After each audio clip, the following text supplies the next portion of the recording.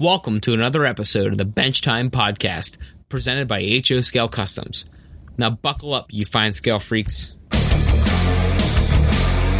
This week's episode of the Bench Time Podcast is brought to you by our patrons. Last week we picked up a new patron, Mike. We want to thank Mike for becoming a patron to our show, and now he has exclusive access to our patron-only podcast. It's usually about a 20 to 30-minute show that we put out after the main show goes up Friday, and the patron-only podcast goes up Friday evening around there. So again, thanks, Mike. And if you guys want to become a patron to our show, head on over to patreon.com/HO Scale Customs for access to some exclusive blog posts, and you'll get some stickers, and you'll get some other cool stuff that are involved with the different levels. And we'll be sending your sticker out too, Mike. So thanks again. Enjoy the podcast. Hey, what is up, everybody, and welcome to episode 27 of the Bench Time Podcast with Todd and Brett Wiley. And this week, we have a special guest, Dave Cruzwick, on the show. He's a patron. He's been awesome from the beginning. You're on top of everything we put out there. It's great. We love it. And you've actually inspired us, Dave, to make a new logo. I don't think my dad's too happy about this decision. But I'm making it. I don't care. He's gonna it's gonna be a mascot of the show. But you've inspired us to do that, and you've inspired us with a lot of your work too. So welcome to the show. We're glad to have you on this week. Well, thanks a lot. It's a real treat to be with you. Looking forward to it. I know you've been with us pretty much from the beginning here. You latched onto our show pretty fast. So do you mind real quick just telling us how you discovered our show? I was just curious, since you were kind of one of our first super fans or whatever you want to call it. You know what? To be honest, I don't remember. I remember seeing one of your articles, one of your how-tos, just a month ago, and I think it was about different ways of doing concrete. Okay, yeah, that was one of my dad's, yeah. Okay, so that was quite some time ago. So I first heard about you guys way back then when I read that. And then how I became aware of a podcast, I got to be honest, I don't remember. Early onset Alzheimer's. You just had so much fun you forgot. Well, I'll tell you what, I got turned onto it right away for a couple of reasons. Number one, I'm not really a train guy. I don't know a JP47 from an AQ 920 or whatever the heck, locos. I just don't know trains. And you guys, you're really about the structures and the scenery, so that's right up my alley. Yeah, we love it. And the second thing I really liked about you guys is it's just like a bunch of guys hanging out at the hobby shop on Saturday morning and BSing. And, of course, because of the demise of hobby shops, you just don't get that anymore unless you happen to belong to a club. Right. So that's another thing that I really liked about your podcast. And then the third thing, if I can belabor the point, I like what you're doing to promote the hobby. I know you had an issue last week, Todd, with somebody on a Facebook group or something not wanting to post because it was supposedly too commercial. Well, shame on them. I mean, some of these guys bemoan the death of the hobby. Well, then you need to step up and support some of these local, small-time producers, kit producers, So that's the third thing that I really like about you guys is in your show. You really let people, put their work out there, and they're not making a profit at this. Small-time, one-guy operations, they're probably breaking even at best. So I think it's all of our responsibility to promote the work of right. Those guys all have and Jeff and. Yeah, they all have other jobs, man. I mean, either they have another job or they're retired and they worked all their life before they even were able to do this. I mean, they're not making bundles on it, and I get that. No, some of these I know for a fact from knowing a number of them that some of these guys, their accountants want to beat the crap out of them every year because if they're lucky, they're breaking even. Right. But that doesn't bother them. They're not doing it to make money. They're doing it because it's their passion and they love the hobby. So that's something I give your podcast a lot of credit for. Well, thank you. That's really we appreciate the kind words and everything, and we do appreciate your support and the other all of our other patrons and non-patrons that, to come and listen every week. And, like, it's the same for us. We're not, we could use a couple extra bucks to get some better microphones as a result of how long it takes us to set shit up. And obviously better recording equipment. Better recording equipment. We're trying to improve on it. But, we're making nothing basically on this at all. And we don't really care. It's just like anyone else I talk to. It's a labor of love. Yeah, I just want to have some fun with it. Yeah, and you know what? And if it promotes the hobby, especially our niche, structures, then I'm all for it, and everybody else should be too. But anyway, off of my soapbox. Definitely. So let's get into some modeling this week. So let's talk about Dave a little bit. Oh, all right. Let's get into Dave. Well, Dave, when did you start modeling? Well, the broken record. Dad gave me a Lionel train set and all that. Well, you've heard that, I think, from every guest you've had so far. Sure. So it's a little. Yeah, yep. It's a little bit different for me. You know those old Lionel ads where the father and the son were running the trains and Dad still had his jacket and tie on, Mm-hmm. I call that the Lionel gene. Well, my dad did not have that. My dad dabbled in hobbies his whole life, but never really stuck with anything. So at one point, he was into model railroading. But it was his thing, and it wasn't something that, he wasn't teaching us how to solder or how to do basic bench work or anything. Right. But he had the catalogs and the magazines around, and that's what I started looking at. But it wasn't the trains. It was the scenery and the structures that really grabbed me from the beginning. I remember looking at the old Walthers catalogs, and they had these little teeny-tiny black and white thumbprint pictures of Campbell kits. Oh, yeah. Those dang pictures were, those pictures were so small, I don't know how I could make out what they were, but I would just look through that thing for hours. So it wasn't the trains, it was the damn buildings. Yeah, I did the same thing with the Walthers. Yeah, and then about 10 or 12 years ago, also looking for a hobby, I picked up a DVD, one of Scotty Mason's DVDs, and that was it. I was hooked, and ever since I've been doing structures. That's cool. And we did structures as well. Same kind of thing. I did have a layout years ago, but I remember looking through the Walthers book, and it's funny you mentioned that. One of the first kits that I actually bought was a Craftsman kit. I was maybe 20 years old, 20, 21, and it was a Campbell's kit. And oddly, I still have it here at the house. Is that the one that Grandma gave us? Yes, and I still have it. It needs some repairs. I put it together, and she kept it for years and years. And about a year ago, she gave it back to me and said, "Hey, here's this. If you guys want to do something with this, that's up to you, or whatever you want to do." And I was like, "Oh my God, it's the original. It's the first actual, Craftsman kit I put together. It was a Campbell's, some kind of a little country house, but that the Walthers catalog is like a wish book. Remember when we were kids? There you go. Remember when we were kids, Dave? Of course, and when we were Christmas time, and Mom and Dad would get the Sears Roebuck catalog, and it had all the toys in the back section at the holidays. Oh yeah, and you would go through and circle it. Yeah. Well, it's kind of like that. I'm just going to let you guys know that I'm totally lost on this whole catalog idea. Yeah, we used to have something called record albums too, Brett. Mm-hmm. Oh man, they make bowls out of those now, right? They turn them into dishware. Yeah. So. Oh no, I'm just razzing you. Yeah, that's how I got started. But so now, kind of backdoor. It wasn't the trains at all. So now I know you make structures all the time, and your work is impeccable. It's very good, and we really love it.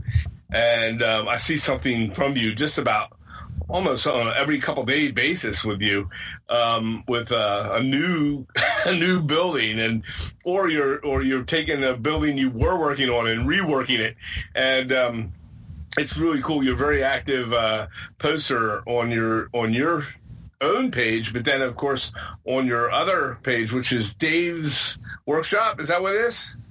Workbench. Well, Dave's Workbench. Yep. Dave's Workbench, and so he's got that on Facebook. If you get a chance, check it out. Dave's Workbench on Facebook, and he's got some amazing buildings that he's put together and put up. My favorite of his is a tie between the Book Nook and the dentist shop. The dentist building. I spend a lot. I'm sorry. Go ahead. I was going to say, not that your other ones aren't impressive. They're all great, but I love the I love the creativity of like kind of breaking the mold and changing the storefronts up a little bit on those two for some reason. Well, thanks. You said some very nice things, and I got to tell you, I still feel like I'm a beginner. I'm still kind of learning. I spend a ton of time on the Modelers Forum. Those guys are great about sharing their ideas. But about the tooth and the bookstore, I spend a lot of time looking at. Are you guys familiar with Shorpy? What's that again? Shorpy, Shorpy. Not. Shorpy is an online library of old vintage photographs going back 100 years. Okay. And I'll put that on at bedtime, and next thing I know, it's midnight, and I've just been scrolling through these old pictures, and I kind of got on a kick for a while there about what are called trade signs, like the big pair of glasses hanging over the sidewalk to advertise comment. You know what, I'm going to try something like that and see if it ends up looking too cartoonish. That's what I was going for there. I was kind of modeling it after those turn of the century trade signs. If you Google trade signs, it's amazing what you'll see that used to hang out over sidewalks. I just got on Shorpy's website as we're talking, and I'm going to be on here all night. What do you spell it? SHORPY.com. Okay. You got it. .com. Okay. You got it. I'll check it out. We'll put a link in the podcast description to it. Yeah, and if you subscribe, you'll get one or two daily updates through Facebook where they just kind of post their pictures of the day. Oh, man. And then they add them to the... Yeah, it's like, 6, 7, 8 pages long now? This is like a black hole of a website for me. Oh, yeah. The modeling ideas in there are endless. So that's where the giant tooth came from. I saw a photograph of one, and I thought, you know what? I'm going to try that. And I kind of tickled myself in that I think I finally got a decent-looking tooth after just the third try. And I'm not a carver. I'm not an artist. I was just kind of winging it, Yeah. So that was a lot of fun. Very cool. But all of your kits that you build, you always have... Yeah, there's always that one piece that's just a little. Would be, I don't want to say different. It's just unique. It's a unique thing. It's that one thing that pops out and says that's so cool and thoughtful, like on your book nook. So above your bookshelf, you have above your storefront, you have the bookshelf, and you have little books stuck in there. And they look like they're 3D. It's just something unique, and it also looks like it's a part of the woodwork above the storefront, and it's very unique. And a lot of your models have that. So. Yeah, I got to get back to that one. It kind of took a back seat for the last 6 weeks or so because I had other projects that had deadlines involved. And so I think I just posted yesterday or today, some people were asking, whatever happened to the book nook? Well, I got to get back to it and finish it. It's just that I got some other projects I got to finish for other people. But I'll get back to it, yeah. Those books, actually, they're just strip wood. I just cut strip wood to the appropriate, what I thought was an appropriate height, sanded the edges so that it kind of looked like the rounded binding, and then just hand painted them. There's nothing artistic about it. It's pretty easy. Yeah, but it may be, but we would know that, and it looks unique because you don't see people take that extra thought process a lot out of the regular kit that they're building or whatever, and just throw something in like that. And I appreciate that. That separates a lot of modelers out there from the truly unique to there's nothing wrong with the buy the book, but well, I'll tell you what, not talk about hearing a broken record from your past guests. I really need to credit. Here comes George Stelios with that. No kidding. The highlight of my hobbying life, which has only been about 10 or 12 years at this, was last summer when I finally got to go see his Franklin in South Manchester. And I was like a kid in a candy store. And the time you spend zooming in and looking at his individual scenes, he's always got funny little stories being told, just stuff like that, it makes his scene unique. And that's just kind of what I'm trying to replicate.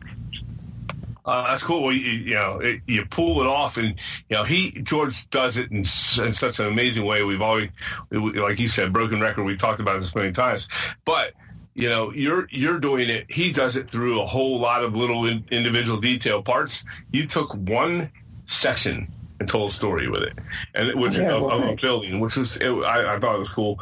But a lot of your buildings as well. Like you just worked on the Goober's Garage, and I saw the photographs that you put up for that.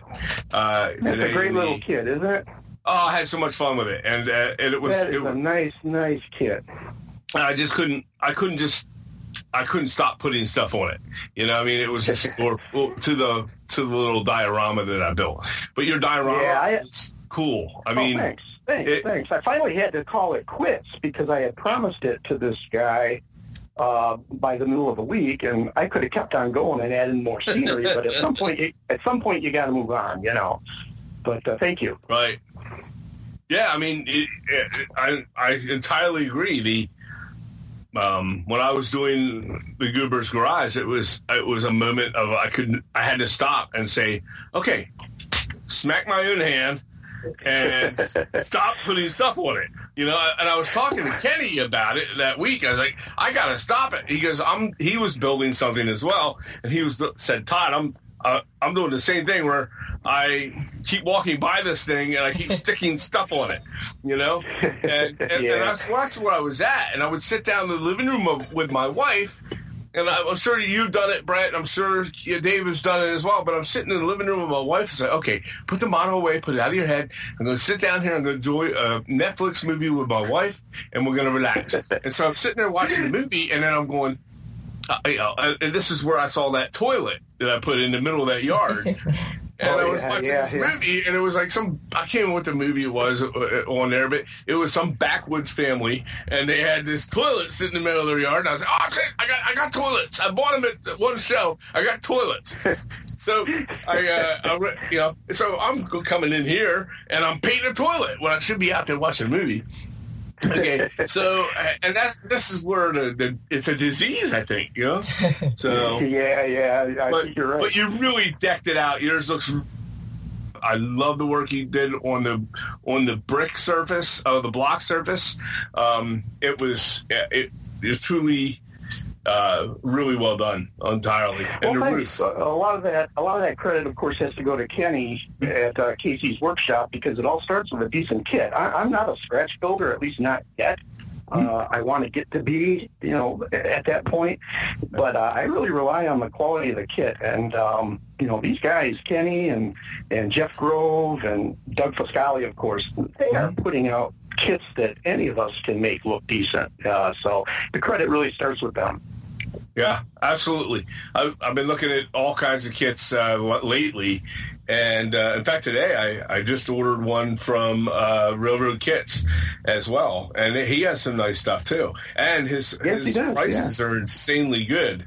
But I don't know how he does that. How he keeps his prices down, but it works for me. Yeah, and this will be my first one of those I have ever tried. So, but I'll tell you what, Jimmy Degnan, for those that don't know, Railroad Kits, of course, is Jimmy Degnan's little company. I got to tell you something. That guy is one of the most generous, guys in the, if you can call this an industry. I remember some years ago when I tried my hand at belonging to a model railroad club, which only lasted a little over 2 years. I wanted to do a kit building clinic. I had never done anything like that before, but I'm a school teacher, and so, I like to get up in front and talk and show pictures. Jimmy kicked in, I'd say about 10 free little kits, and then I picked up the tab for another 5 or 6. I had about 15 guys working on this little kit for about 5 hours, and I had a PowerPoint presentation, and I took them step by step through it. Well, he didn't have to do that, but he did. He did not hesitate. So, Jimmy, with his work with the forum and the expo and his own companies, he deserves a lot of credit. Right. Oh, yeah, definitely. So, and I plan to have him on the show here in about 2 weeks, I believe. So, that'll be a good one. 2 or 3 weeks. 3 weeks. Yeah. But I don't know him personally, but it'll be fun. That's one of the things I like about your show. I don't know Jimmy, I don't know Doug. I buy their stuff, but I don't know them, and it's great to hear their story. And I love that about your podcast. Well, thank you. You got anything to add, Brett? No, I was just going to try and chime in here and kind of see if Dave wanted to do kind of our regular show that we normally do. Yeah, let's do that. But have Dave be part of like the our normal rundown, if that's cool with you guys. That was the plan. Okay. Sure, whatever you want, yeah. Cool. So we normally, as you know, we go through like what we're working on and, our tool that we're using. If you don't have a tool, that's okay. It's kind of on the spot. Product that you're working on that not like, well, it's not a plug, obviously. So whoever, they get some free lip service if it's of a specific thing you're working with or whatever you're doing. And we'll just roll with it. And we'll kind of lump you into this show like we normally do our old school shows before we had a bunch of guests on. So sure. All right, so we'll just roll with it. So we'll start with you this week, Dave.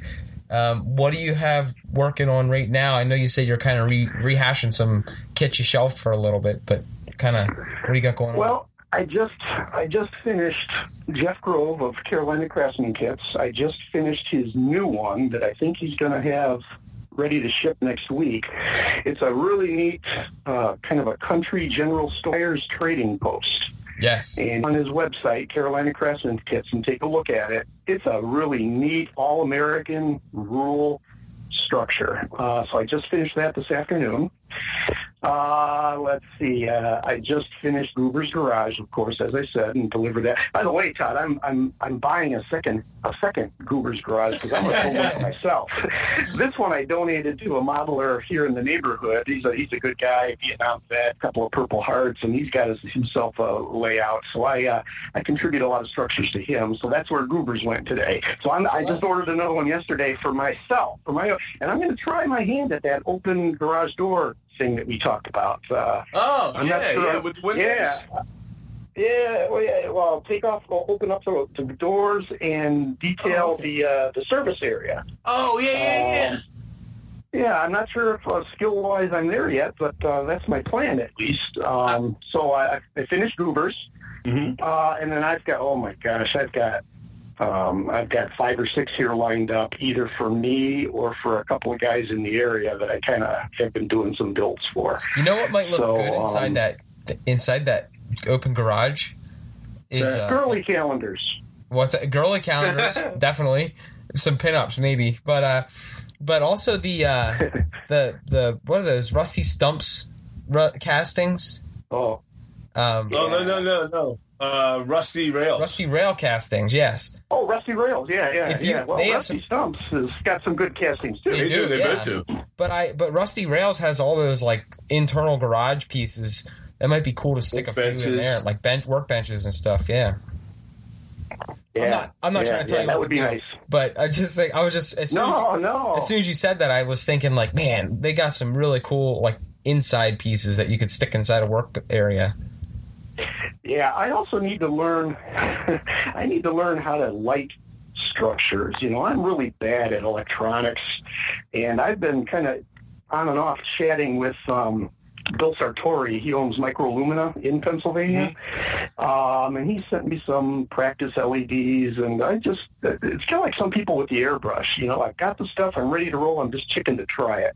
But I need to learn how to do that, because for like an open garage scene, that's got to be lit so that you can see all the work you spent on the interior details. So that's on my need-to-do list. Learn how to wire and light structures. Yeah, so that's what I've been working on. That's something we're going to start dabbling in. We're going to be just as bad as you are probably right now. I just bought. It's funny you said that. I just bought some of that Just Plug stuff. We're total noobs with that. Yeah, I just bought some of the Just Plug stuff from Woodland Scenics, and it's the same deal. I have them sitting on my shelf over here, and I've been checking to check them out. Yep. I know what you mean. Well, we get set in our ways, and we tend to do the same techniques over and over, and you got to remind yourself consciously sometimes to just break out of your comfort zone and try something new. And I got to get to that lighting. Bill, or Slim as he's known on the forums, he's gonna get impatient with me until I finally get off my duff and give it a try. In fact, I had to talk to him a while back on the forum. I built a lighthouse and last year, and Slim is the one that kind of helped me out with a lot of that. And Slim didn't help me with the lighthouse itself. It came from another fellow named Bob. But Bob, yeah. There's a couple Bobs I think in there, but. Anyways, that Bob guy, and but anyways, he helped me with the lighthouse ideas for it, and then I kind of went with it. It's in the bottom section of the forum where you ask about kits available, and I was looking for a lighthouse at that time, and they gave me options and. I modeled my own out of a plastic garbage-looking kit that they told me to get and put stucco on the outside of it. And I did. It turned out really, really nice. And after I did it, that guy, Slim, was talking about the light. He has a beacon for the top of the lighthouse where I could put it in and light up the structure. Nice. And I had to get in touch with him and see if he still has one of them. If so, I'd like to buy one from him, and because they're hard to find, and to fit this particular lighthouse. But that guy's a lighting genius guy, And he's from your neck of the woods. He's somewhere in Pennsylvania there. Check him out. Yeah, definitely. We'll have to get in touch with him. I'll do that tomorrow. Yeah, you were at the expo last year, so I'm sure you were at Bill Sartori's microlumina display table. Yes. Did you catch that lit and animated radio station that he did? Yeah, that was amazing. Gosh, with the spinning tape reels and everything. Yeah. Wow, it was just that's somebody could teach a lot of people how to do some great lighting. I mean, wow. Yeah, and he does clinics at the shows sometimes. Mm-hmm. I remember I was in a clinic of his some years ago at a proto meet in Virginia. So yeah, he puts on clinics, and he'll help you out any way he can. He's another good guy in the hobby. Yeah, definitely. But very cool. Yeah. So what's on your workbench? What were you going to say, Dave, before I jump over? I was going to spin it back to you. Brett, I know you finished Tucker and did an incredible job on it. Well, thank you. Yeah, that was fun. And I know you mentioned Evelyn Sweet Shop. That's on your bench. Yeah, I actually have. I have the windows painted, which I hate. I hate painting windows. You've heard us gripe about that before. I'm there with you. So I went to Lowe's and I got flat burgundy colored spray paint, and I spray painted them flat burgundy. I at this point with windows, if I can find a color of that I want in a flat spray paint, I'm getting it because it's way faster. You know what? I've been doing the same thing. If I can find a rattle can flat color, I'll talk myself into, okay, that's going to be my color scheme, right? Because it's available in a spray paint. And what's nicer is you don't use that much for windows, so you have once you get a couple, you have a good base color of neutrals or good window colors on your shelf wherever you keep your spray paints. That way, later I don't have to hand paint any windows. I got 12 colors down there. I could just spray them out real quick and we're done. So, well, talk about comfort zones. I mean, I own a pretty decent airbrush, and my brother-in-law is a sheet metal worker, so he made me a really nice spray booth that's vented to the outside. Mm-hmm. Well, I've had these things for 10 years. I just gotta I just got this airbrush phobia. So in the meantime, I still tend to rely on rattle cams until I, wise up and pull out that airbrush and just give it a try. Right. No, I'm with you. But so I got that. I was going to say, what were you going to say, Dad? No, you go right ahead. I was going to say, I got Evelyn's working on the bench right now, and then I just picked up from Jeff, I got Faircloth's oyster plant from Carolina Craftsman Kits. So can you repeat that? I'm sorry. Am I breaking up? Yeah. Oh, okay. How's it now? Good. Okay. So anyways, I said I got Faircloth's oyster plant that I'm also working on from Jeff. So that's another big one. That's the one that has like a boat launch coming out of the building. That's that one with all the corrugated metal on the outside? Yes. Yep. Yeah, that'll be nice. So I have that going on. I didn't even open the box for it yet. It's like Christmas. I'm waiting for it. I'm waiting for the moment I get to unwrap it. But so I got a scratch build on the bench. I want to try and get this scratch build of Evelyn's sweet shop done, and it's just going to be a little store and a confectionery, kind of a factory in the back. So I got that going, and I got Faircloths, and I think I might revisit an old kit that I kind of half did, which is Roland's Welding from FOS. Oh yeah, I've got that one sitting here too. And doggone it, when I started this hobby, I said I'm not going to be one of those guys that has a kit stash with 100 unbuilt kits waiting. Well, guess what? Yeah. So yeah, I've got Foss's Roland's Welding here too, and so that's one of those that the minute I saw the picture, I said I got to have that. Yeah, well, I have it. I just haven't built it. That's what I did too, and we got it, and I built it about 80% of the way, and I just have to get it open again and do all the detail stuff around it now. And it looks nice. I know. I don't know why I shelved it, but every time I get some time free to do it, I get something else in the way, and then it takes over and it gets shelved again. So my goal in the next my goal in the next few weeks is to get that damn thing done. I just need to get it over with. But the other looking forward to seeing it. Well, and I don't think I've shared a photo of it. I don't believe I've shared a photo of it, at least in a very long time. Yeah. So when I do, it'll be like brand new to everyone. It'll be great. I don't think you have. No, it was a while ago. So it was early on. I think it was on Instagram. Yeah, it might have just been on Instagram. But, okay. It'll be the other issue with that kit, and it's not a bad thing, but it has. And you're aware of it because you have it as well. It has a ton of detail parts that go around it that make the scene, and you can't really do that until, in my opinion, you can't really work on them until you have a place to put them. Yeah.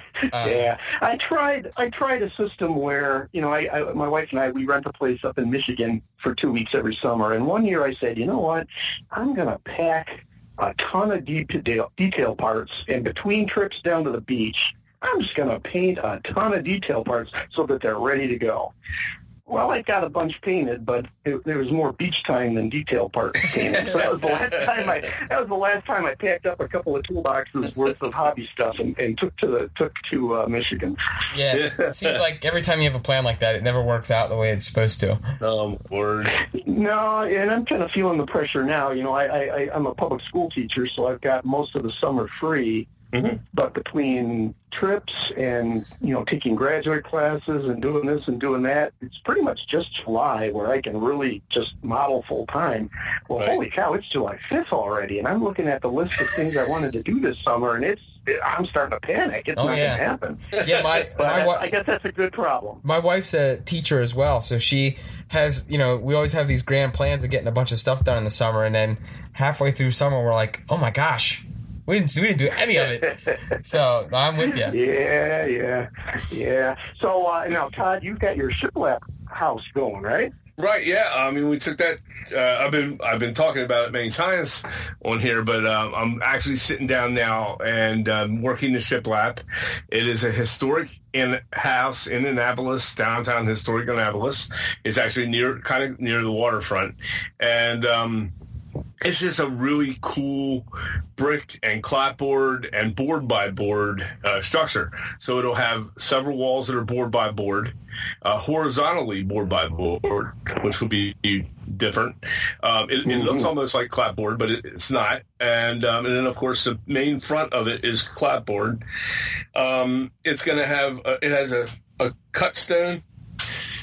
Oh, sorry. No, I guess it wouldn't be. It'd be a random stone foundation on the on the one portion of it, and then a brick foundation on another portion of it. So it's a little mix mash of everything, which is what kind of made it unique for me to want to try and.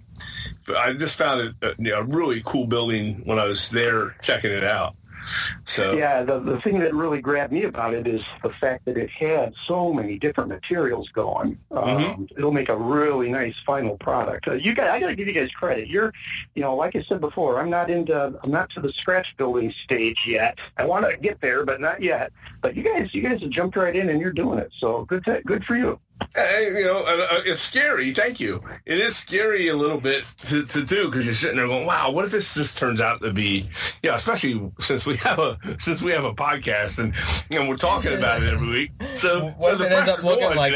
What if it looks like crap and then you just what if it looks like a turd and then all of a sudden you have this? We just talked it up for 3 weeks and then we post it and it's like, oh, this is you're worried that it's going to turn out awful. But. I don't even want to show it. I don't want to show it. And people are going to go, "What happened to his ziploc house?" Well, I don't want it to be like that. So, but you know what? You have to. Yeah, we won't learn as milers anywhere, no matter who you are. Hey, unless you're willing to jump in and just grab it and try it. I shared my popsicle stick house to the world back when I was starting out. So I shared Sculpey the sequel to the world. I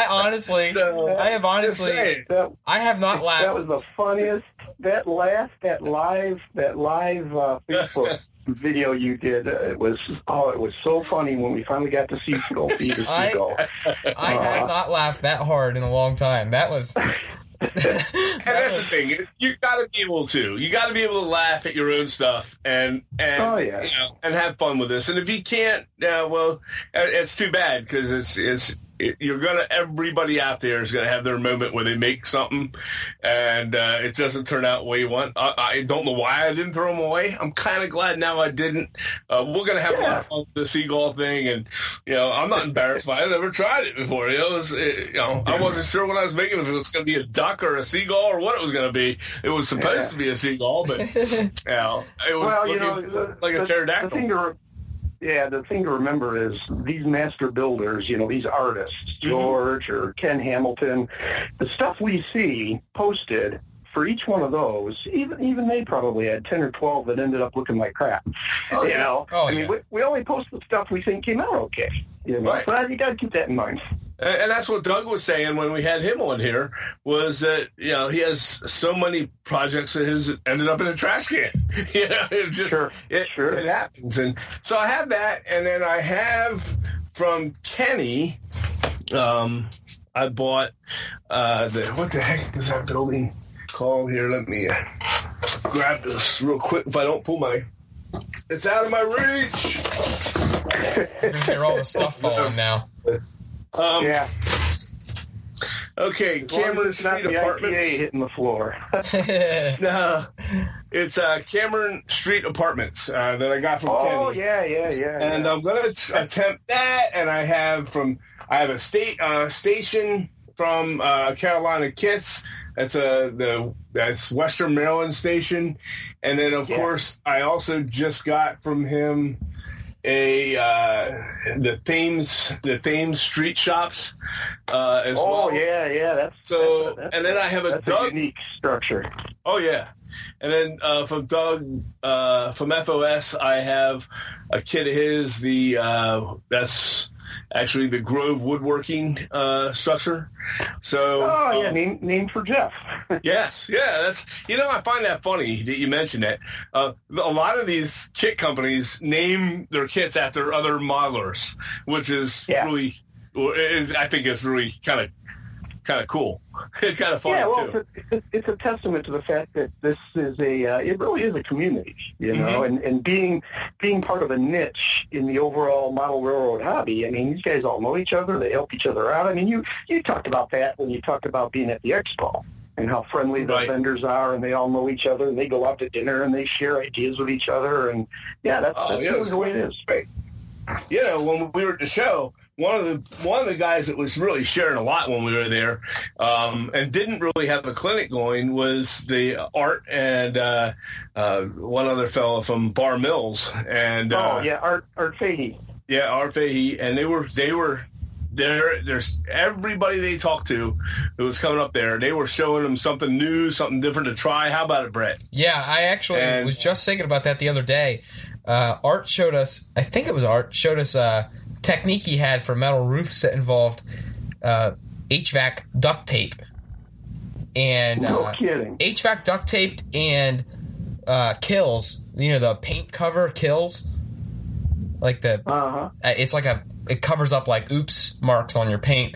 But right, he was showing and that sort of thing. Yeah, he was showing us, and I'm kicking myself for not writing it down or like asking him to explain it better. He was showing us how he did it, and now I lost it. I need to get back in touch with him about that. Well, you know what? They Art and those guys at Bar Mills, they put a lot of video material on their website, how-tos and that sort of thing. They do. So I'll bet you if you drop a bug in his ear, he'll go ahead and post a video tutorial on that. That sounds really cool. It looked. Yeah. I mean, I had not seen anything like that ever, and it just caught my eye, and I had to ask him how he did it, and I'll shoot him a line. I'll send him an email because that it just looks so cool, and he spent like 25, 30 minutes with me and my dad just explaining how he did that alone. It was amazing. Yeah, these guys are always real generous with their time and their experience and their knowledge, and it's one of the great things about the hobby that I really like. I entirely agree. You know, definitely does, and it's just everybody's helping each other out. If you go, even you were saying about the forum, and the forum is an awesome place. A lot of the same fellows are there, and you can say, you could share. You can have a question, and you can bring it up on the forum, and they're going out of their way to try and help you. And the cool thing about the forum is people are all there. I haven't run into somebody negative on the forum, and I'm not on it. I'm not going to lie. I'm not on it as much as you guys. I will say that. But every time I've been on there, and I do read a lot on there, everyone on there they're all there to help each other. They're all there to be kind of a guide, and you don't get that a lot on the public-facing Facebook sites. Not that they're not good; they're all great. But I think on the forum you get a lot more, not hands-on because they're not with you, but you get a lot more detailed help. Mm-hmm. Well, and the Modelers Forum. I mean, one of the greatest things they do, and I know other forums do this as well. A lot of the guys will do build threads where they will photograph step by step what they're working on, and you learn so much following those build threads. And some of them, like for big kits, like some of the Big Foss kits or South River Model Works or some of Sierra West stuff, these threads will go on for weeks and weeks and weeks and weeks, and you just follow it like it's a soap opera or something. It's great. The Modelers Forum is a great place. I love it. Yeah, me too. I really do. I wish I had more time to get on. I do like to get on. I've been on again. Well, I was on today, but I do get on every couple of days if I can. I generally haven't been posting anything in there. I'll say good morning sometimes, but I because I'm at work, it's sometimes I get swamped up, and I'm afraid. Yeah, well, I'm on there. Yeah, I'm on there a lot now, simply because I'm on summer vacation, so I've got the time. You talked about how active I am. Well, wait until the end of August, and my posts come to a crashing halt because the real world's gonna stick its head in, and you won't be hearing from me nearly as much. Same with the forum. I'm on there a lot now, but that won't last. And then the Facebook stuff, I mean, the same thing. I mean, the community's there. They are helpful. I've even been on, like Doug's FOS Scale site, his webpage, I guess, not webpage, his Facebook page. And I've had questions on there. One time I asked him about the telephone lines on the new kit he just put out this last fall. That was the big one, his limited edition kit.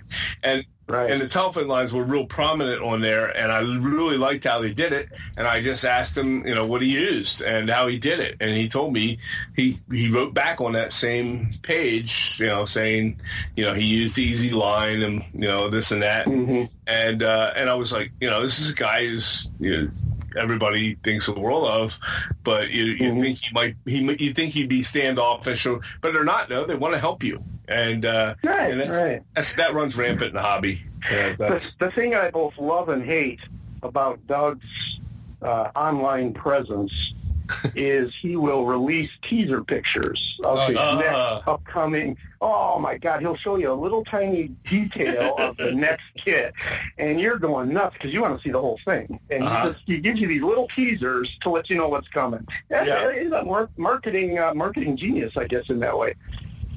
Yeah, and when we talked with him, that's kind of his background. He did, I think he did like product.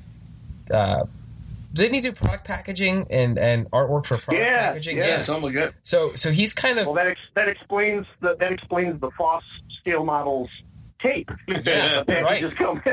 So he's very good at dropping little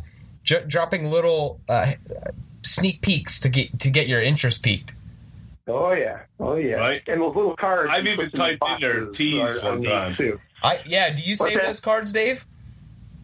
Yeah, you know what? I do. You talked about that on one of the shows, and I was just laughing because I was looking up at my bulletin board here, and I must have 6 or 7 of them just tacked up over my workbench. Well, yeah. I do too.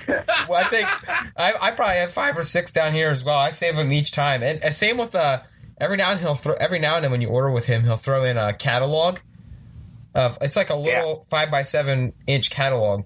And that thing, I have like 3 of them. I don't know why I kept them. They're the same, but I kept all 3, and they're sitting on my workbench. But I flip through them, and I get ideas for not necessarily scratch building, because I don't want to scratch build a kit that he made and rip it off. But I get ideas for how he placed the buildings, or some how he weathered something or whatever. And it's like it's like a little inspiration catalog. Yeah, we're going to have to, here's a marketing idea for us. We can maybe make some money. We need to develop those plastic baseball card collector sleeves that will hold Doug's promotional cards. Yeah, there you go. I'll bet you there are a lot more knuckleheads than you and I. We can all show up at the expos and trade the ones we have. Doug could have some like rare edition ones, and we could. You got that autograph. Yeah, you got that one. You got that one of one. I'll trade you 3 of my other ones for that one. That'd be hilarious. Yeah, that'd be great. Oh yeah. But so now, sorry. No, go with it. So we talked about what we have going on with our workbench and stuff. And do you have a favorite tool that you like to use, Dave? Favorite tool. Let's see. Well, I'll tell you what. 2 things come immediately to mind, and I think the first one is not so much a tool as I guess it's a tool, and that's 3M's transfer tape. I think it's 465 transfer tape. Yep. I call it Carl tape because about 10 years ago when I first started in the hobby and I first discovered the forum, Carl Scholes, who does a lot of test builds for Doug and other guys, and George, back when George was producing, Carl's the first one that introduced me to this 3M transfer tape. And like I said, I think it's 465. But anyway, so I call it Carl tape. It's this really super, super, super thin, sticky membrane that I now use almost instead of glue for stuff like roofing material and putting signs on the side of buildings. So that's the first thing that comes to my mind. You got to be careful because once that touches your surface, it's not coming up. Yep. I use it heavy. I use it a lot. You can't have any oops moments with that. You gotta commit. No. Once it's down, it's down. So that's the first thing that comes to my mind. And then the second one is one that you guys actually already brought up a couple of weeks ago. And that's those little tiny yellow sponges that come on the wooden handle. Yeah. That you get in the stenciling aisle at at Hobby Lobby or Michael's. Yes. I've been using those a lot lately for all kinds of weathering, dry dabbing, that sort of thing. So those are a cool tools that are real cheap. Yeah, and you can, the small ones that are like, a half-inch in diameter, I actually cut some of those down to almost a point, because then I can do my dry dabbing inside, like the window frames to hit the mullions. Awesome idea. Without getting too much on the outer casing of the windows, and so that's another cool little tool that comes to mind. That's a cool idea. I never thought about doing that. Yeah, and you can wash them and reuse them forever, And, it's like probably $1 for a bag of them, Yeah. Oh, yeah. I love those. Yeah, they're not that much at all. I love those, and I love the sea sponges that you can get. I heard you talking about those. Yeah, I need to look into that. That's something I haven't played with. When I post the pictures of Roland's welding again, you'll see what I did with the sea sponge, and I only went around like the bottom part of the building, and I painted the building a white color, and then I went around with a brown, and it makes it look like, because it's random. It's more random than a manufactured sponge, and it made it look like there were, just random chips of paint missing where the brown was showing through. I wonder if that would work well with, Todd, I know you're really big into the AK Interactive stuff. They have a color or a material called chipping paint or something like that. Yeah, right. And I wonder if that stuff would work well in combination with one of these sponges. I don't know. I've used, when I do the chipping, the AK chipping, I use a toothbrush, an old toothbrush, not the one I use. Oh, no. But I use an old toothbrush, and I've had good luck with that. I do have the sea sponges. I have some hanging here. I used a couple, and they're more expensive. Actually, the sea sponge is a little more expensive than your normal synthetic sponge. Yeah. But I have a little tip for you guys, or anyone listening. If you go to the big box craft stores and you get just the sea sponge, they're expensive. But if you go and you buy there's a variety bag of sponges that you can get, and it has like 5 of the sponges on sticks. It has like 2 sea sponges, and then some the other sponges that you use to paint that are like black with a wedge shape. Yeah, it's like a variety pack, and it's cheaper than buying like one sea sponge. And that's found where? I found them at Michael's. Oh, Michael's, okay. And it was cheaper than buying a sea sponge by itself. Oh, wow. So I remember the story. The way they price this stuff is amazing. If they put the word hobby on it, it automatically jacks up the price about 50%. And probably the most dramatic example of that, one of you guys shared on an earlier show, where the exact same product was priced differently depending on which aisle that was me. You found it in. Was that? Well, I don't remember what that product was. That was a pallet. That was those little paint pallets. Oh God, a pallet! Oh no, not the pallets. But it had the if you go to the fine art section, it costs you more because it's for fine. Yeah. If you go to crafts, it costs you less, and it's the same pallet. And then if you find it at the dollar store, even better. But I love the 465 paint, 465 Scotch brand 3M tape, and the transfer tape. I've used it, and you look at that stuff and you go, wow, it's people, the average, maybe model is going to look at that and say it's expensive. Okay, and it's not cheap. Okay, I'm not going to lie to you. It'll last you forever. I mean, I bought mine. I've had it 2 years. I've used it pretty heavy, and now I went out and got mine. You can get them from some of the kit builders that actually sell it, and that's fine because they have it, and which is great. But I went on eBay or somewhere, and I got mine. And I got 2-inch wide. I think mine's, I don't even know if it's 2-inch. It's, it's 1.5 inches.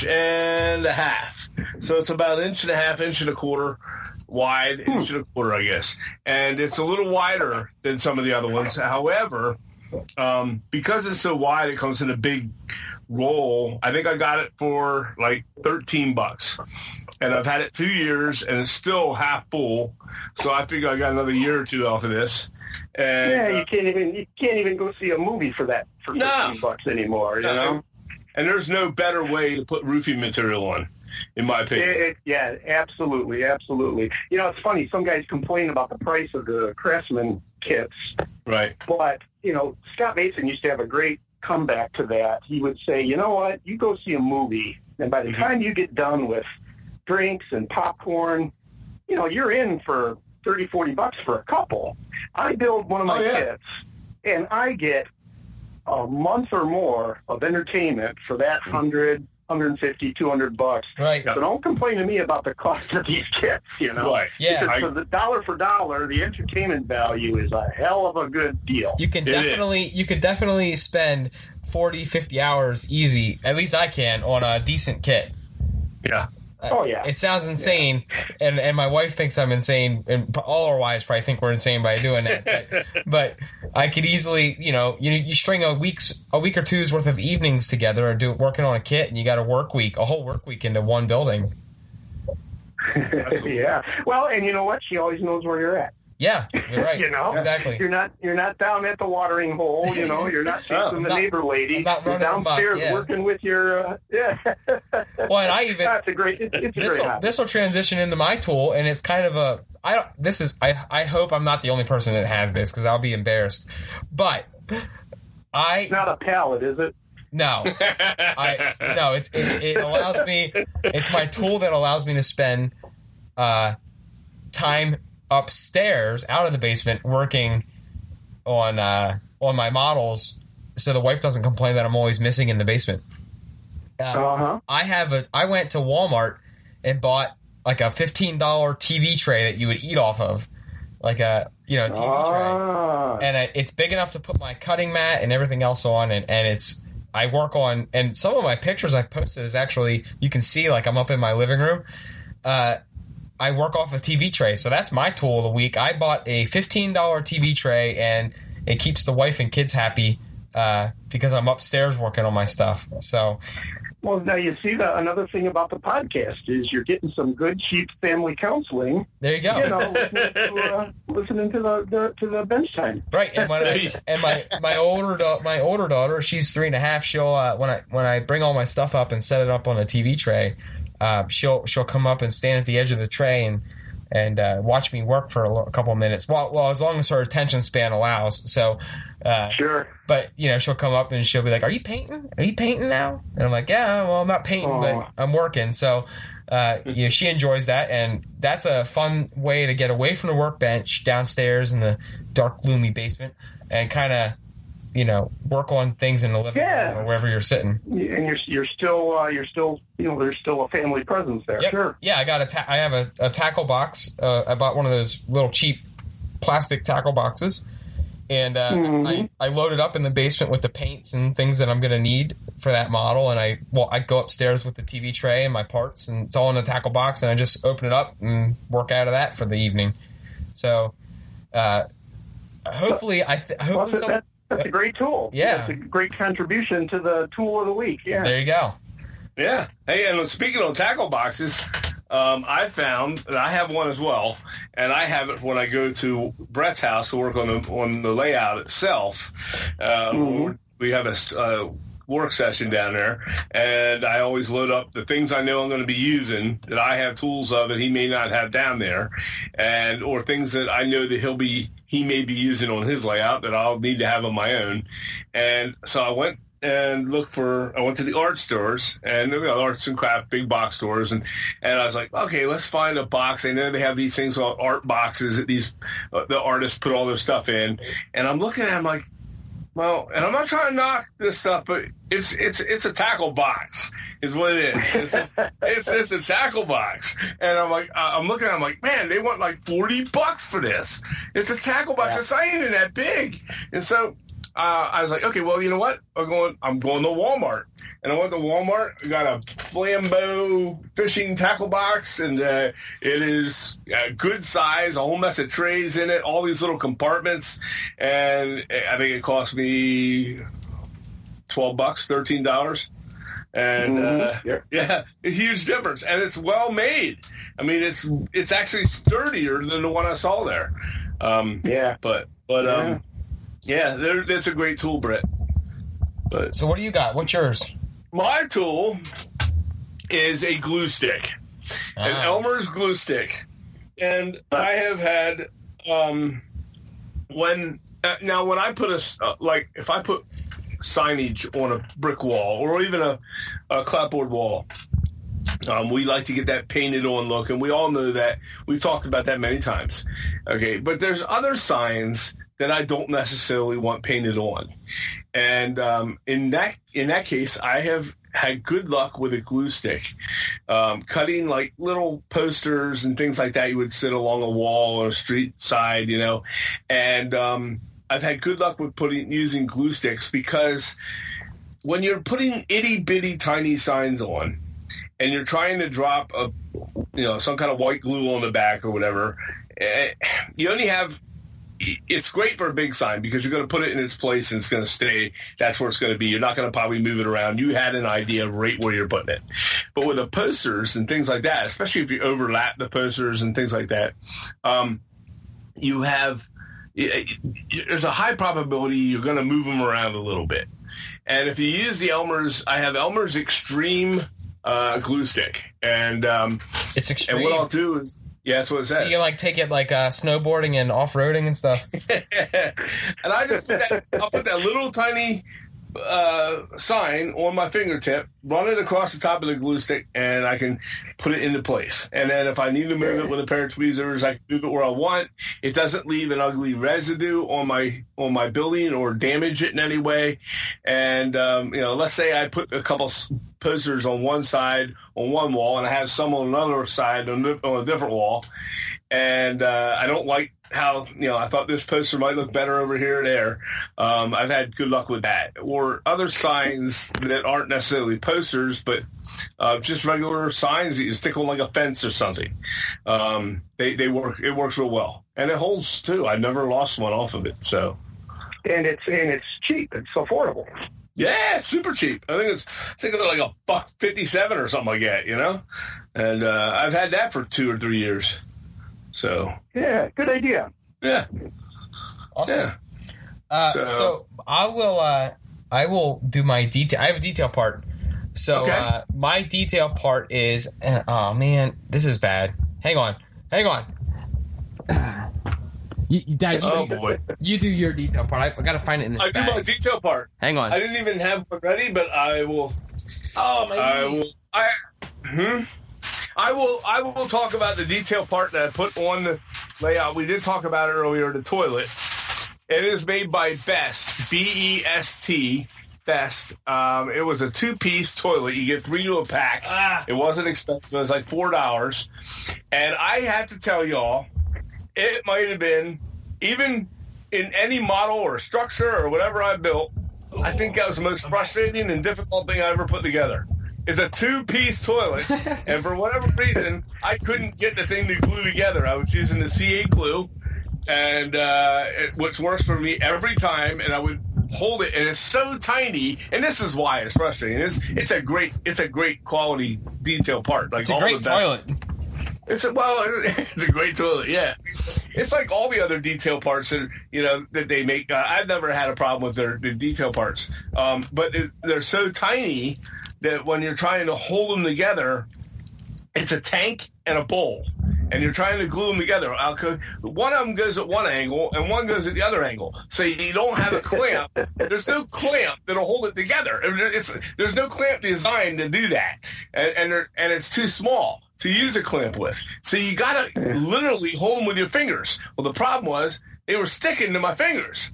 And so you're trying to pick them off, and it just took me, I'd say, an hour and a half to glue a 2-piece toilet together until I finally got it to stick. I was just so frustrated. I'd get up and walk away and swear at it and everything else.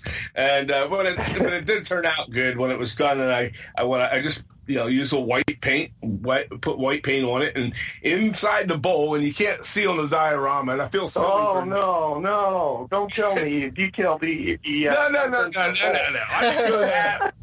I didn't. Detailed the inside of the bowl. Oh no! Well, what I did was inside the bowl. I did. But I took this stuff called AK Interactive makes, and it's called mud puddles. Oh, okay. I got it. Actually bought it at the show in Altoona from Doug, and it's AK puddles, and it has this murky brown greenish water that looks kind of like snot, and I took one little. The bowl is so tiny that you can't just squirt it in there, And so I had to take one little drop with a toothpick and put 2 drops in at a time. And I filled it like halfway. You can't see it. Only the human eye, if it's on top of the toilet, is going to see that. Okay, but for me, it was neat to know it was in there. And then I kind of made it weathered and put a little rust on, but then I took the rust off of it a little bit with the. But you say, well, why did you rust a white porcelain toilet bowl? Well, if you see them sitting outside, they look like they got rust and gook and mud all over them every time. We'll just say it's mud. Yeah, mud. Yeah. Well, that's what I said. Yeah. So that was my detail part. I had a lot of fun with that part, and but it was frustrating, and so that was it. Cool. Brett, did you find your? I did. It was detail part. It was across the living room, and I had to put all my stuff down and go grab it. But and it's nothing like spectacular. But I saw them when we went down this past weekend to visit Tommy Gilbert's hobby shop in Gettysburg, and it's just a titchy piece. But I was rifling through the titchy windows, and I saw a set of freight doors that I don't remember seeing before, and they are it's a freight door, 3 freight doors with arched transom. So it has instead of the freight door with just the flat top, the straight top, it's got a really high arch in the windows above the freight door. So whatever reason, it caught my eye. It's not something I've ever seen. I don't think I've seen it on any kits I've seen from anyone posting. So it was just unique, and I've been doing a lot of freight doors that are just squares. They're like perfectly square, and they're getting boring and they're getting repetitive. So I'm going to throw this one onto some of the kits I've done. I bought enough to kind of redo some of the buildings I did to change up the freight doors a little bit, because they're all looking the same after a while. Mm-hmm. So that's my... That sounds neat. The official product is Tichy Train freight doors. 8022 is the part number. So so that's my little part of the week, and that'll go on my my next build. And then some of the other ones I did already, I'm going to pop the old freight door out and cut a bigger hole for the arch to go back in. Mm-hmm. Yeah, that'll be a nice touch. Yeah. So do you got one, Dave? Oh, I can't think of a specific detailed part, but one thing that I've come to rely on numerous times, speaking of Kitschy, now this isn't cheap. It's probably going to run you about $100, but they will sell you a box of every single one of their windows. And it comes with a chart with all of the code numbers and everything. And the reason I've really found it handy, even though it's a little pricey, is every now and then you'll get a kit that's got a missing window or two. A Tichy, they miscounted when they packed the kit. Yep. Or one of the guys that I do some instruction writing for will accidentally leave out a window. Well, heck, nobody wants to stop a build to order a replacement window. So what you do, you just open up that box, you look for the exact window, and boom, you're ready to go. And then you just remember to order yourself one later to replace the one you stole from the box. I guess that's kind of a detail part category. Yeah. I think we picked up a box of them, didn't we, Dad? Yeah, I bought 2 of those boxes actually. I got them on eBay. I got a sweet deal on them, and it is everything that Dave just said. It is that one you're missing that one piece, or you in the middle of like a scratch build, you're building and you go, wow, I could add an extra window here. But on this particular... I was going to say, you've let me rifle through it a few times for some extra stuff. Oh, yeah.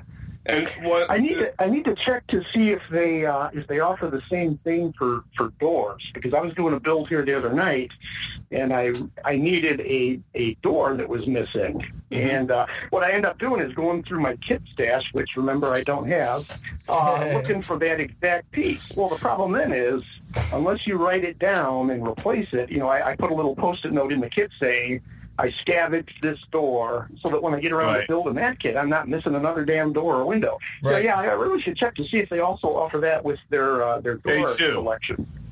They actually do, Dave. That's all what I have here. It's called a 200-piece window and door assortment from window and door. Window and door assortment, and it has doors in it. It has some garage doors and your regular doors in there. That's 200 pieces. I think that sells for about $40 for the set. Oh, that's not nearly as much as I would expect. No, and that's I bought the two boxes. I got 2 boxes of them from somebody who was trying to sell them on eBay, and I was afraid when they were going to come and have to. They already rummaged through, and they were just going to give me what was left. And because I got both of them for $35 each, so I paid $70. I got two boxes, and no, I don't even think I paid that. I think I paid $50 for the 2 boxes. Right, that's what I mean. The full price are about $40. I paid, well, the full price would have been $40 for one. I got both boxes for $50 total, and it was a sweet deal. But in the future, when I do run out, I am going to replenish and buy another one. And but they're awesome. I'm finding that out now on this Annapolis building that I'm building here, the Shiplap house. It has various, because it's 250 years old, it has various different windows in different sizes on different walls. This is very resourceful having that box set. I would think that for a scratch builder, that would probably be pretty essential to have that box, full of stuff. I wonder if Grantline offered that as well, or if the new buyer, the new owner of Grantline, will make that available, because that would be useful. And it's something nice to have, and like you said, it isn't cheap in the beginning when you first purchase it. If you think of it as you're buying a box of plastic windows, it's not cheap. But if you start doing a lot of scratch builds, you'll see that, okay, well, if I only use 10 or so windows, or about that from this box, well, the price per piece is actually very cheap, and it allows you to build. It allows you to build a lot with what you have for once you're done and you've exhausted all those windows and doors. It ended up being a few bucks per building rather than than buying. And I was just going to say. Go ahead. I was just going to say, rather than buying like I did for these freight doors, it was $3. Now, it's still not expensive, but $3.50 for 4 freight doors versus the volume that you're getting with a box like that. Yeah, and to me, it just has saved the aggravation of having to put a kit on hold while you go place an order. Right. Just because you're missing that one dang window. Exactly. That to me, that's worth the price of admission. Okay, let's say you have this box, it's 200 pieces, and you open a whole can of worms with your small detail part there, Dave. But you have the 200 piece window door set that I just had, and let's say I paid the full price of $40 for it. And had I not done that, and I was building, and I wanted to build a scratch build, and I needed 11 windows of this size, and 6 windows of that size, and 2 doors, and I get online, and I'd have to order it, and I'd order each one of those sets. Well, I'm only getting maybe 15 parts, and I'm paying $6, $7, $8 in shipping on top of that. And now I'm at a $25 bill, and I'm only getting 1/15 of what I'm using out of that box. And You know, so yeah. I mean, in that sense, it's definitely a good deal.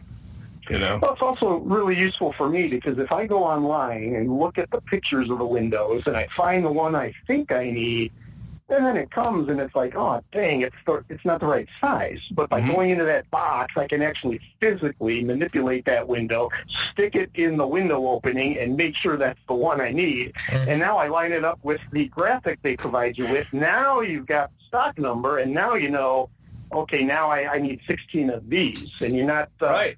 You know, you're not holding your breath waiting for the package to arrive, and then it gets the wrong damn size.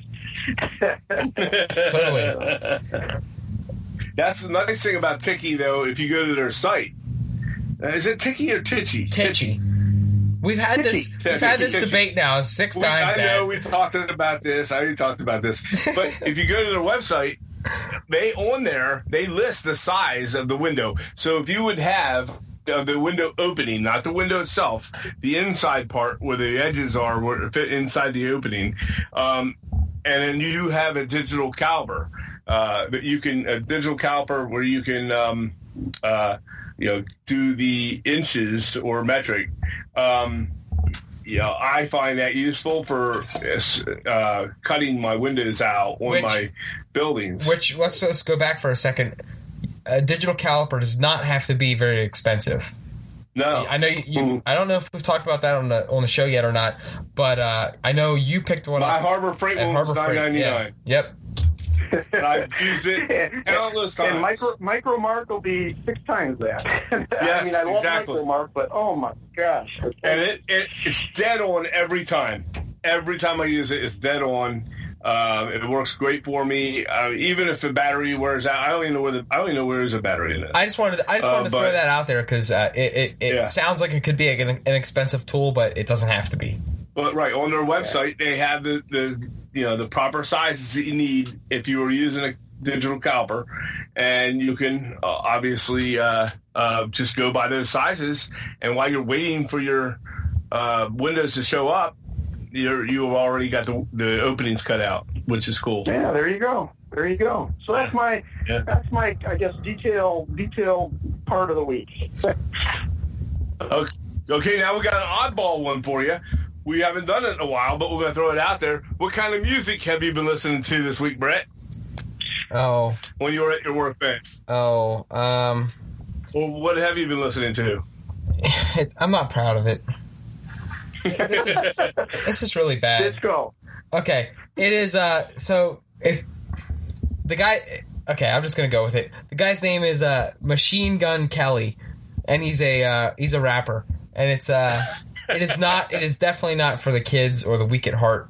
But I don't know why I had my whatever radio on the one day playing a random songs, and I heard a couple songs from him, and I'm like, this isn't that bad, and I just went down this rabbit trail of listening to him for a day straight. And now I'm hooked on it.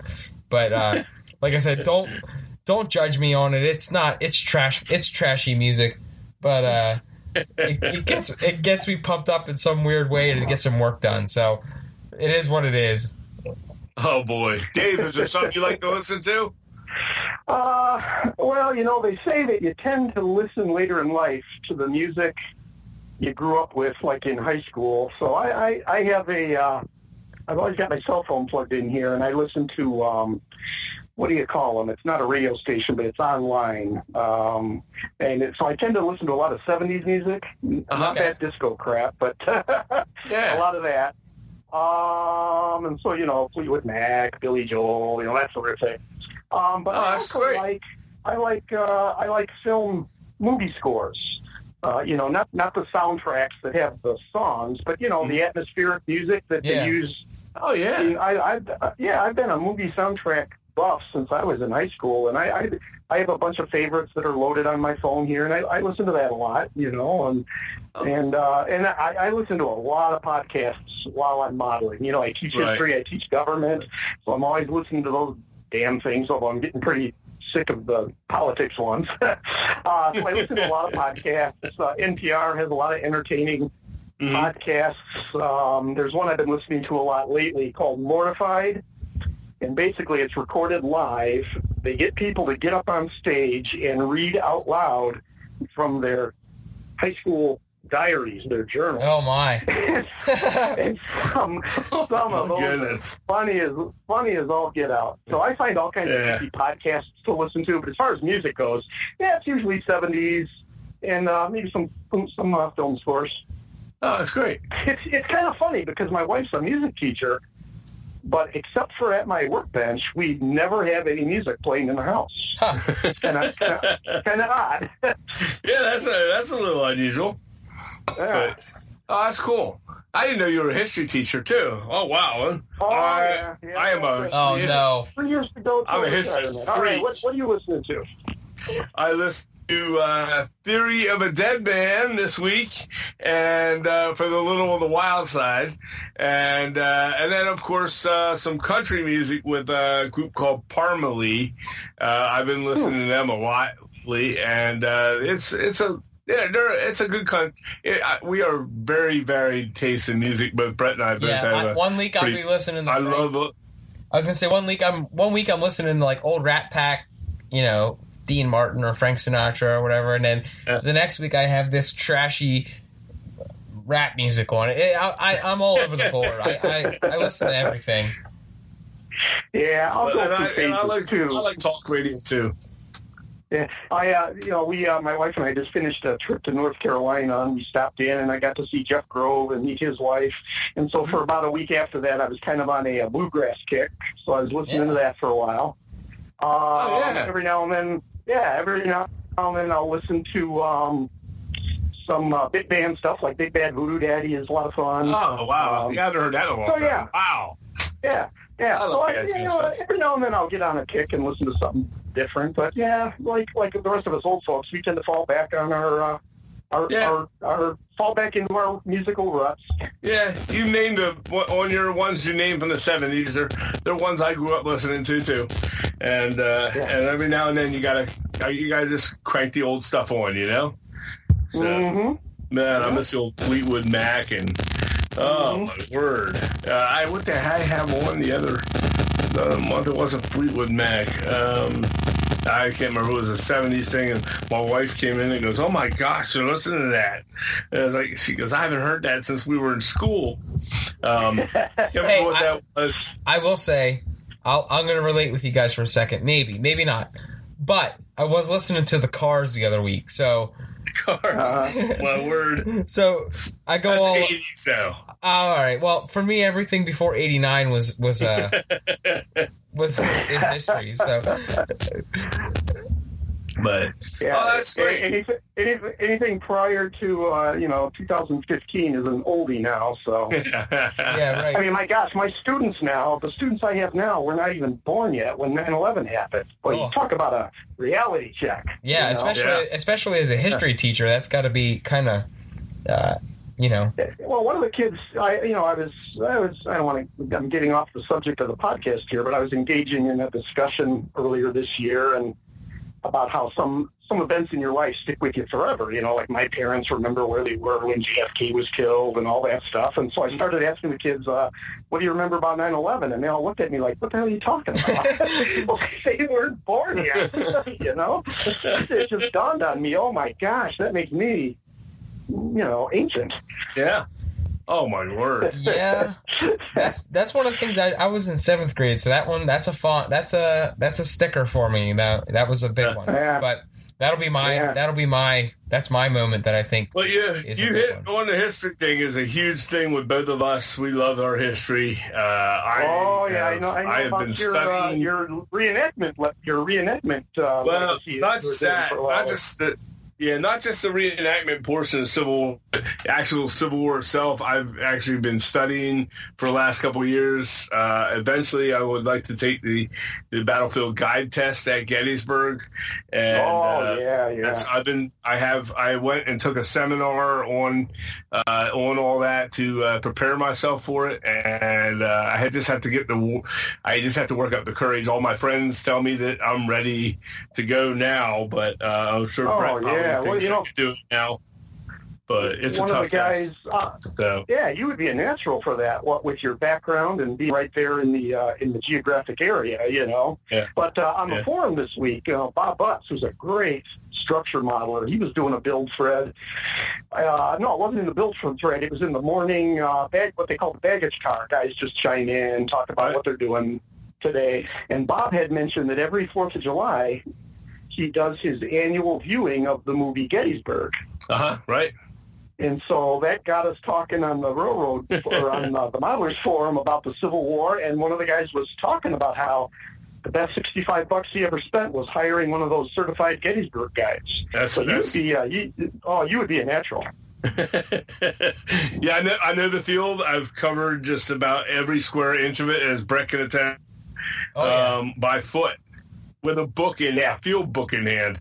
And I know the regiments, I know where they were at, when I could show you stuff on there that you probably never, you would never see from the tour guide trip from the visitor center. And you'll be covered in ticks by the time it's over.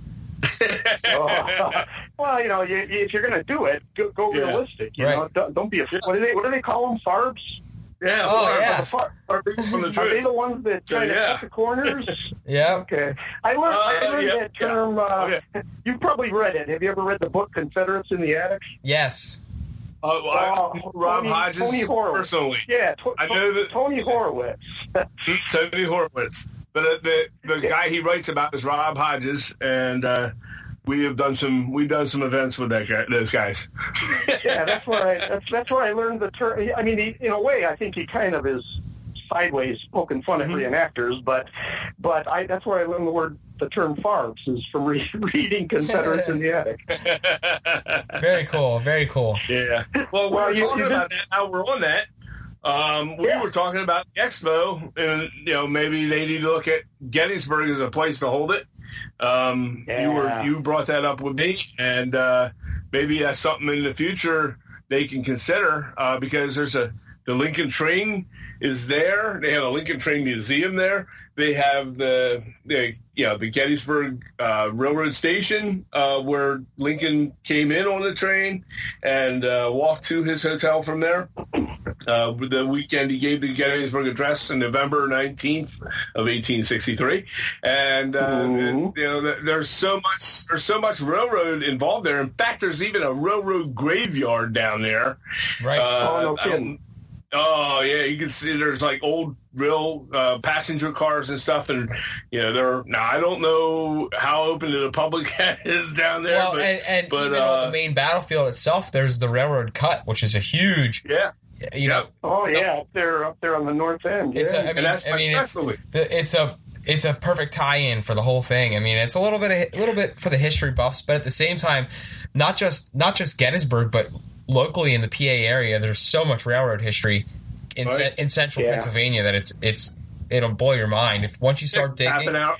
Half an hour away, you have the Enola Yards there in Harrisburg, which were crucial to the Civil War.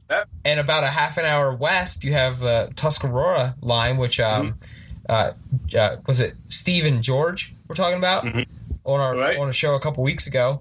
And that's an old coal line that runs out of the Tuscarora Mountains. So, I mean, any direction you go, there's a boatload of stuff. And if you go to Frederick, Maryland, which is a half an hour drive south of Gettysburg, not very far south, there is a B&O Museum, I believe, is down there. Is they have a couple B&O museums down there in Maryland area. I think there's one in Baltimore as well, but I know that they have a B&O place in Frederick, right? Which is cool. But I don't know. I mean, I'm not one of the expo organizers, but I don't know that it has to be all trains all the time anyway. I'd be willing to bet that a huge percentage of model railroaders, or at least structure builders, are also history buffs and Civil War in particular. So to me, Gettysburg just sounded like a natural choice. And if they do it, I will take everybody, if they want, we'll pick a time during the day where I would personally meet with everybody who wants to come down, and I'll give you the history. I've done tours of it already for groups.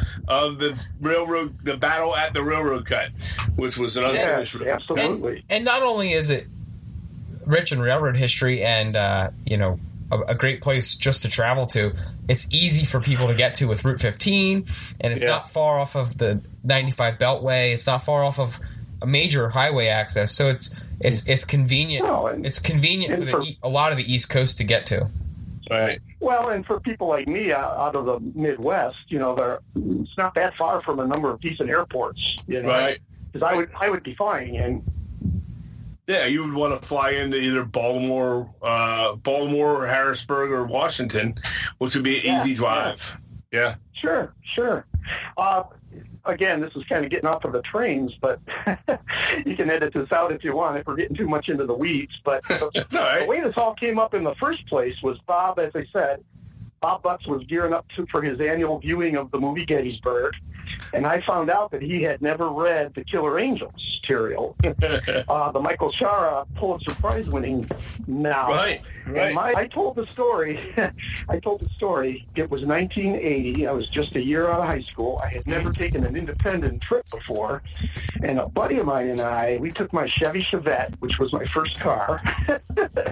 We tied our bikes to the roof of the car, and we drove to Gettysburg to spend a week just using our bikes so that we could be on the ground and get the feel for the land and all that stuff. Sure. And I sat on the, the big boulder where the 20th Maine Monument is. Right. Yeah. I sat on that boulder, and it was pretty close to the anniversary, because this would have been, well, he was a year behind me, so this would have been right after school let out, so had to be pretty close to the 1st of July. And I sat on that boulder, and I spent an hour or so reading the chapter in the Killer Angels about the fight for Little Round Top. So I was right there at the spot where it happened, reading Michael Chara's account of the 20th Maine's defense, and that's one of the best memories I have. And what a better place to read it than that. Yep. Yeah. And that's what I like to do. I like to go out in that field with a field guide in my hand and go to the actual spot where I'm reading about and just read it, and then I can visualize, everything around me as it happens. Now, it's great to do. I don't know. Yeah, it is. It's actually visit. When my wife and I before we were married or shortly after, we would take trips. Being from Illinois, I grew up as a Lincoln buff, Right. I used to tell people I was a Civil War buff before you ever heard of Ken Burns, But anyway, we would take vacations, and I would want to pull over at every damn historical marker, and she would just roll her eyes and go, "Oh my God, not another cabin." Yeah. But yeah, yes, Gettysburg, I think it would be perfect for the expo. Yeah, me too. Hotels galore, restaurants, some amazing places to eat. So and what's nice about doing it in the fall is it's off peak, so you wouldn't be conflicting with the summertime rush of travelers. Right. Yeah, right. And the rates would be lower, I'm sure. Yeah, definitely. They had the reasons for why they choose things, but yeah. Well, hey, if anyone in charge of making those decisions is listening to this podcast, just consider it. Yeah, well, I'm sure they've heard about it already because we've talked it up now, I think, at least twice this week on the forum. Right. And, that Jimmy, I think, is the administrator of the forum, and I know Doug's involved, and they're the ones that put on the expo, so I'm sure the bug has already been planted. Oh, yeah. That's good. So I think we've covered a lot of stuff here today. Already, we have, I don't know how long we've been on. A while. Yeah. Yeah, sorry. I can be quite a chatterbox. No, that's okay. But we want you back. Brett, I want you back. Doing some editing. You're going to do a lot of editing tonight. You're open to it. Actually, hang on. Real quick, this won't take long to edit because it's all on Skype and it's all one audio file. So I will just pump this out quick. This will be a good one. Yeah. Well, there you go. I don't think any of us did too much swearing.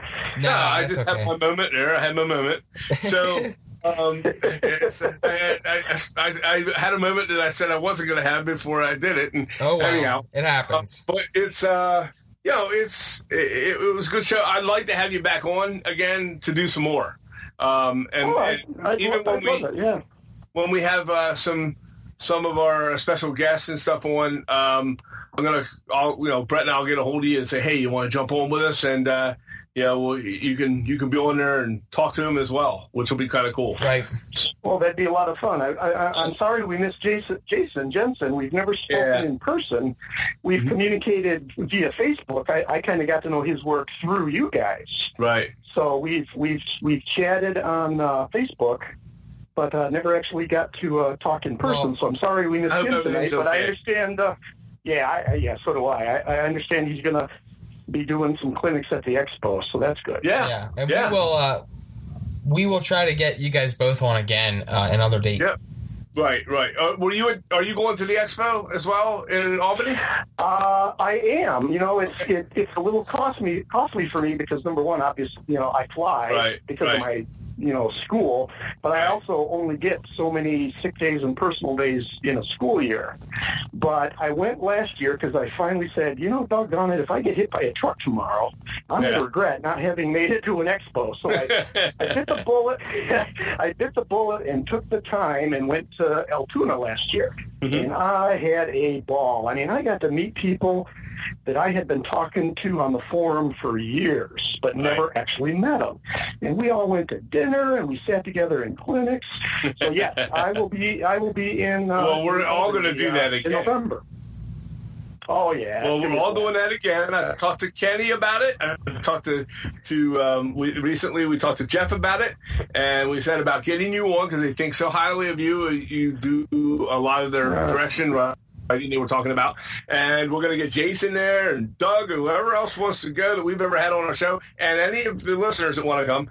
But we're going to find a meet place, and we're going to go out and have dinner together. And I have a funny feeling that's going to be very interesting. And since Brett's going to blow us off, he's graciously offered to pick up the tab. Yeah, right. Okay, yeah. Let me get my checkbook out. Everyone's getting water. Everyone's just going to get water and chips at night.